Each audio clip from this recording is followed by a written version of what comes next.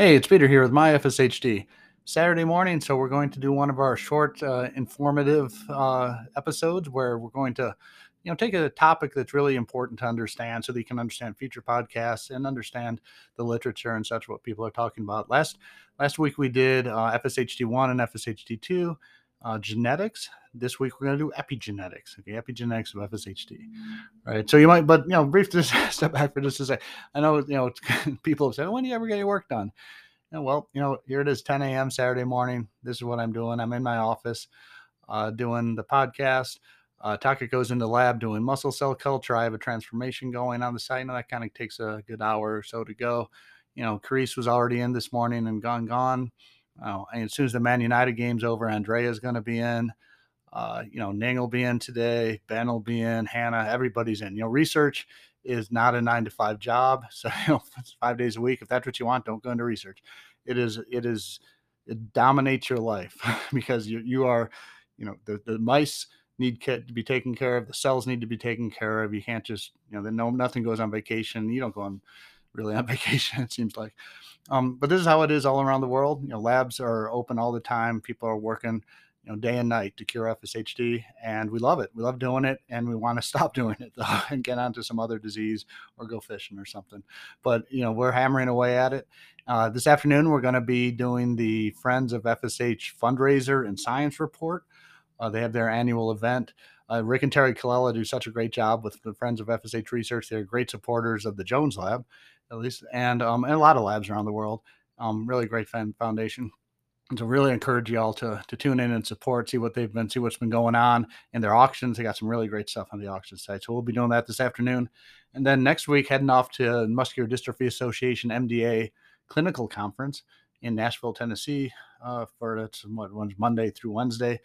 Going to be talking FSHD, basically showing people there, spreading the word, what's available tools wise. I'll be talking about all the animal models available for FSH research, and we're going to try to recruit, get pharma companies more. I want more. We got a bunch of pharma companies. I want more. I want everybody to have an FSHD program because we're gonna fix this, and then we're gonna fix it better. And that's things. First generation drug is good, but not good enough. Whatever it turns out to be. So anyway, that's we're always doing FSHD, so don't sweat it. All right, so epigenetics. So epigenetics is context dependent, sequence independent genome regulation, right? If you take the same DNA sequence, the same genetic sequence, and you put it in a different cellular context, like a cellular environment, that's epigenetic. You can be in an environment that is very fluffy and open and wonderful for gene expression, and that's epigenetically on, sort of called euchromatic environment. It's an open environment. Doesn't mean the gene's on, but it means that the environment has the gene has the capacity to be on. Or you can be heterochromatic or epigenetically off, very refractory, like a slinky crunched up or a piece of paper really crunched up tight. And these are inaccessible DNA. The same sequence, so it can be inaccessible and compact, or very accessible and non-compact. So that's the idea of epigenetics. And so I was trying to think of a way to kind of get this across. The other aspect of epigenetics that's really important, that separates it from standard gene regulation, is cellular memory. In fact, that is actually the key factor in epigenetic regulation, is cellular memory. It is this environment, this context is remembered. So it's gene activity in the absence of signal. Okay. The cell remembers that a gene should be on, and it keeps it on after the signal to turn on has been gone. Or a cell remembers that a gene should be off in the absence of the repressive signal, and then is then refractory to active signals, and it keeps something off. So you can compartmentalize the genome and into regions that are on and regions that are off. And you say, well, so what?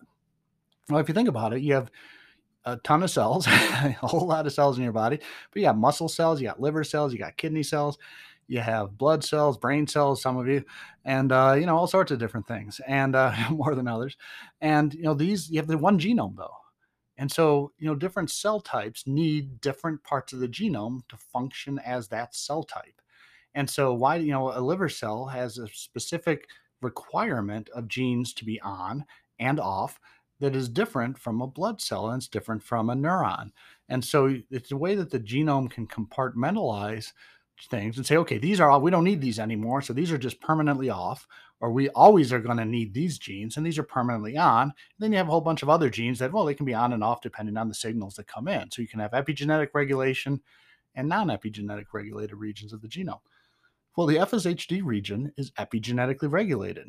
So it is on very early in development for everybody. Everybody expresses DUX4, the gene that causes FSHD. Everybody expresses it at the 4-cell stage. When you were 4 cells old, you express DUX4, and then it gets turned off. And then it's off pretty much the rest of your life in most cell types. Not all of them, but most of them. Okay, and this is epigenetically off, epigenetically silenced.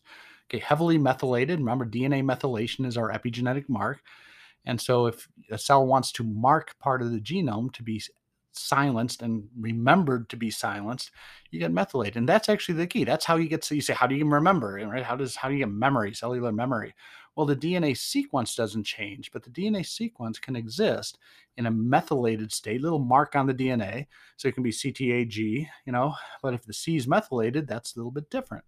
And so that can be marked to be epigenetically off, or it can be missing the methylation, in which case it's epigenetically on. Okay, so the same sequence, CTAG, and the CGs in there can be either on or off. So same sequence, different little chemical mark, big consequences on whether or not this is going to be on or off. So why do you have this system, right? This is, I mentioned this is compartmentalization, but it's also a way for the genome to integrate the environment. Okay, and this has been shown that, for example, diet in utero, or the diet can actually affect epigenetics. And you can see this. This is what the mouse picture that I posted on the podcast advert is all about. This is some fantastic work from Randy Yertle and Watterson that showed what, it's almost 20 years old now, but what they showed is in genetically identical mice, right, you could affect the gene expression of the offspring by the maternal diet.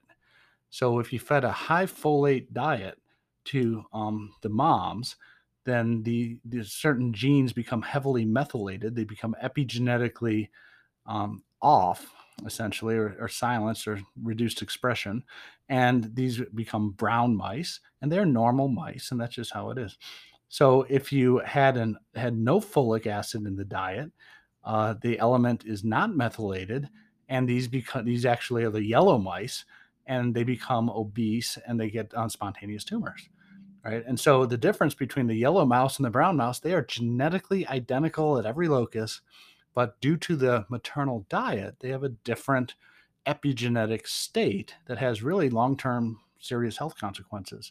Right. And so what it tells you is that, the genetics are important, but the epigenetics are also extremely important. And it's a way to integrate in this case, the maternal diet into the environment of the genome. You also see this in honeybees. The difference between a queen and the workers is, whether they were fed a royal jelly, right? I mean, they're genetically identical insects that have very different social status and very different things in the hive. See this in ants as well. Ants actually turn out to be a great epigenetic model for the epigenetics of behavior, because epigenetics plays a role in behavior, schizophrenia, bipolar, all these things. So epigenetics are important for a lot of conditions, okay? But in this case, FSHD. So what's up with FSHD epigenetics? Well, in FSHD, again, I mentioned the D4Z4 repeat, where the DUX4 gene is normally silenced and methylated in people. In FSHD, you've lost this epigenetic regulation. In FSHD1, you've lost this signal to say epigenetically silence me. And in FSHD2, you've lost the ability to do this epigenetic silencing. End result's the same. You have an epigenetically different environment that is amenable to DUX4 gene activation. So when factors come in to activate DUX4 in a healthy person, it stays off because it remembers it's supposed to be off. It's an epigenetic refractory environment to gene expression. And in FSHD, when signals come in to turn DUX4 on, like they do in skeletal muscle, it's able to be turned on because the epigenetic environment has been forgotten or been misregulated, misset, and it is now epigenetically on. Okay, so I'm always trying to think of ways to help people visualize this. And there's some differing opinions in the lab on how to do this, actually in the household. So I'm going to go, let me float mine out first. So I'm thinking, so, the idea of cellular memory is okay. If you had a pot of water and you put that pot of water on your stove, you got a gas stove like we do, and you turn on the gas and then it boils, and then you turn off the gas and then the water cools down and no longer hot. So that's normal gene regulation. Okay. Signal, response, signal goes away, response goes away. Okay. So, if it was epigenetic, what would happen is you could have, and again, this isn't perfect. So, I'm just, trust me, I've been told this. It's not perfect. And, but the idea would be that if the bowl, you have the water on the stove and you give it the signal that's going to program the epigenetic state. And as the gas turns on, it boils up, then you turn the gas off and the water stays boiling. Okay, you programmed an epigenetic state at a proper point in development of the pot of water, and now it's boiling and there's no signal and it's still boiling, and you're like, oh, of course you go away for an hour, come back, still boiling, right? Kind of freaky. So you put it into like 10, 20 different cups because you're going to spread it out and they're all still boiling. Okay, the signal, the activity state has been maintained and the signal is gone.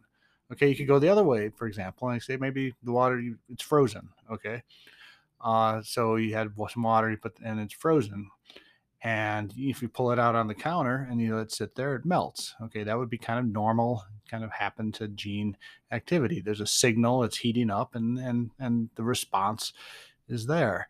If it was kind of conceptually epigenetic, you bring out the chunk of ice and it set it on the counter, come back an hour later, still a chunk of ice. You hit it with some heat, stays a chunk of ice. The state is remembered and is refractory to signals. Okay.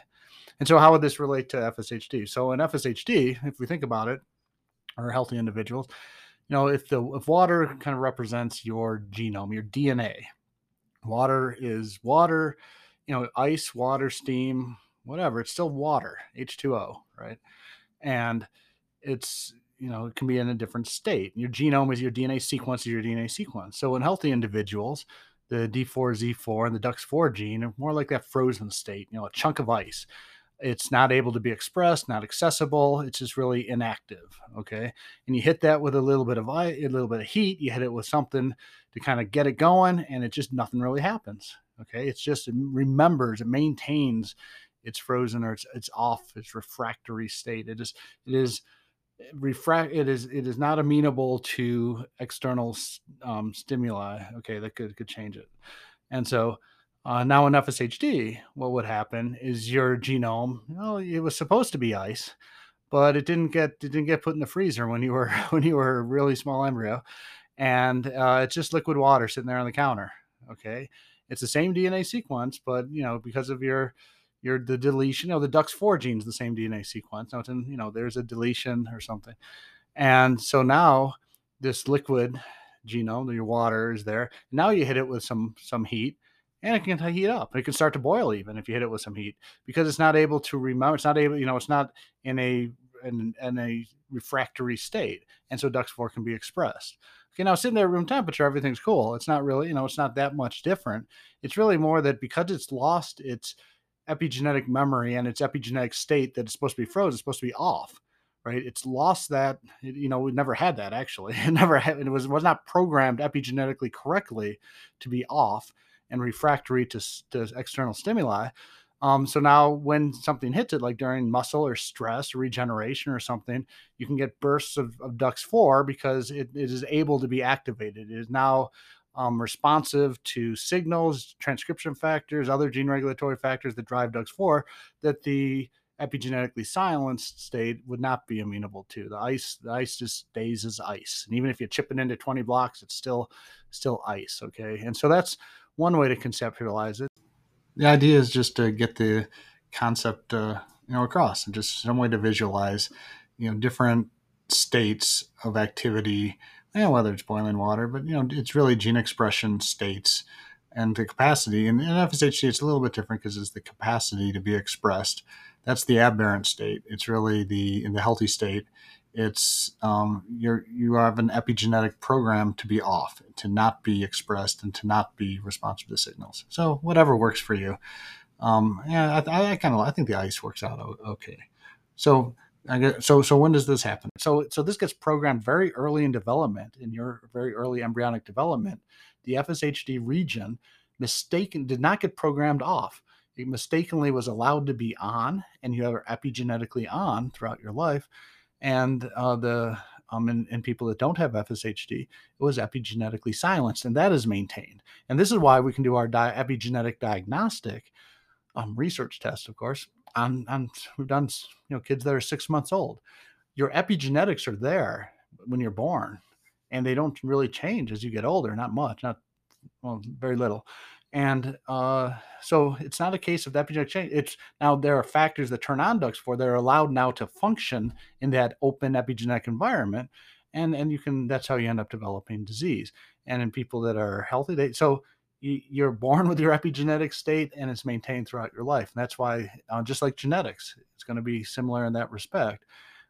So now, of course, there are factors. You're not just like you know expressing DUX4 everywhere all the time in all your cells. There's other factors. So you can have an epigenetic environment that is amenable to gene expression, but you still need factors to come in and turn on the DUX4 gene. And these factors tend to be in skeletal muscle cells. That's why it's a muscle disease. You're epigenetically dysregulated in all your cells, your neurons, your blood cells, your kidney cells, your liver cells, all that stuff is epigenetically still on.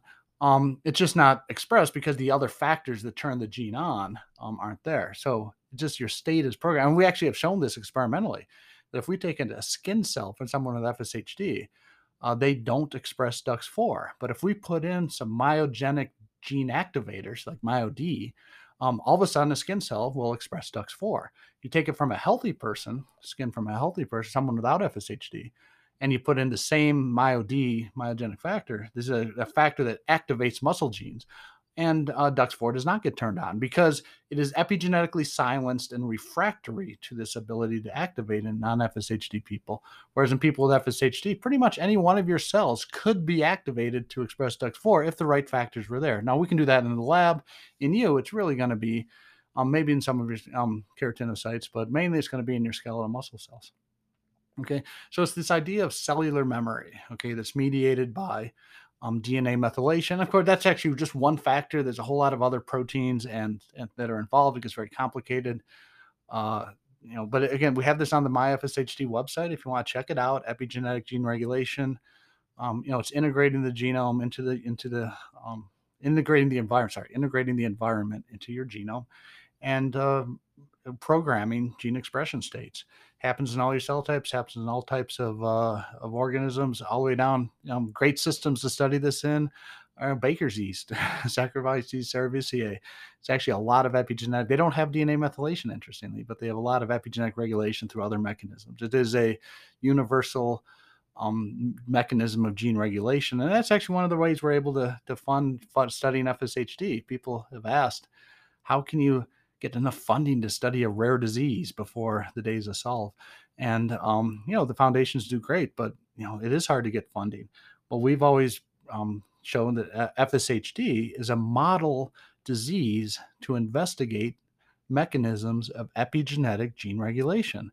And so therefore, even though we're studying a rare disease, what we learn about how DUX4 is regulated and misregulated in FSHD versus not FSHD, these are applicable mechanisms for cancer, for normal cellular development, for actually, I'd say about 50% of the cancers out there have an epigenetic component.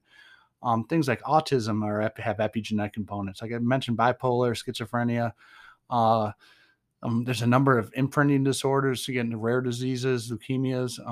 All sorts of these things have epigenetic defects. Rett syndrome, what I originally worked on, is a defect in an epigenetic regulator. So epigenetic mechanisms are important for just human health.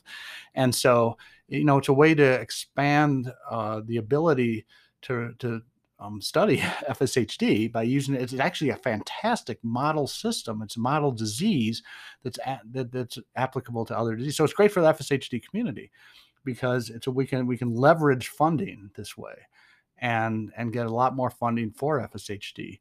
And maybe it's one of the first epigenetic diseases. We can do epigenetic diagnostics and hopefully epigenetic cures that can target epigenetic regulators. That was the original idea. Therapeutically, was to target epigenetic regulators in FSHD.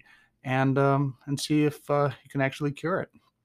So so that's the deal with epigenetics. I'm not sure if that's particularly clear or not, but just remember that it's context dependent, sequence independent gene regulation. The environment, the local environment of a gene is what's important, and it's going to be cellular memory that you are maintaining. If it's under epigenetic regulation, if a gene is epigenetically regulated like DUX4, you are maintaining an activity state in the absence of signal. Okay. And again, it gets a little more complicated. DUX4, the state of the genome around DUX4 allows it to be expressed in FSHD. Other factors come in and express it. So it's subject to both, right? Epigenetic regulation and regular gene regulation. But the epigenetics are kind of trumpet, because if you're epigenetically off, then you can't be turned on by these other factors. If you're in that epigenetically open and amenable environment, then you are able to be. Another way to think of it, actually, just because I like to go on and on. We think of FSHD muscle cells almost like they're on the edge of a cliff, right? You're up on the edge of the cliff, and epigenetically, you're right there teetering on the edge, and then some factor comes along and pushes you over the cliff. DUX4 gets expressed, and that muscle cell is going to die. When you don't have FSHD, you're just nowhere near the edge of the cliff, and they can't get pushed over the edge. Okay, DUX4 is just not going to be expressed. So again, this kind of is the idea, and different people are going to have different states. How many of your cells are on the edge of the cliff and really close to the edge, and how many are not? So epigenetics, if you look at the website of MyFSHD, you'll see that it's I kind of simplify it a little bit as on and off. It's really more of a dimmer switch, and you can be really off and you can be really on and you can be anywhere in between. And this is going to get to the variability that we see within families, between individuals, and within families. Little epigenetic differences. The environment can be very, very amenable to expression, or it can be very, very off, or anywhere in between. So asymptomatic people are genetically FSHD, but their epigenetic state is much more towards a healthy state, right? You're more epigenetically off, and it's harder to push those cells over the cliff and express DUX4. Whereas some similar family member, a brother, sibling, sister, whatever, mom, dad, might have a more open epigenetic state, less methylation, in which case now they have more cells on the edge of the cliff, easier to kind of get pushed over the edge and express DUX4. Okay. And so this is, it's a way to think of it. So the question is then, how do you end up getting FSHD if you're epigenetically programmed when you're born to be, and you're genetically that way when you're born, but it doesn't hit you till you're 30 or 40. Well, again, I'm thinking of this as, your cells are poised to express DUX4, and one by one they're getting pushed to express DUX4. The other way to think of it is like a weight hanging from a rope from the ceiling, right? Every time one gets over the edge, expresses DUX4, a little cut in the rope, another little cut in the rope, another little cut in the rope, keeps cutting. And some people with certain epigenetic states, more cells are going over the cliff expressing DUX4, you're cutting faster, faster, faster, faster. But you don't notice anything until the rope breaks. All of a sudden the rope breaks and you can't reach something off a shelf. Right? That doesn't mean the destruction hasn't been going on your whole life at some level. And I think by MRI, you can kind of see some early destruction in people that are asymptomatic. You're asymptomatic to yourself, or maybe even clinically non-manifesting.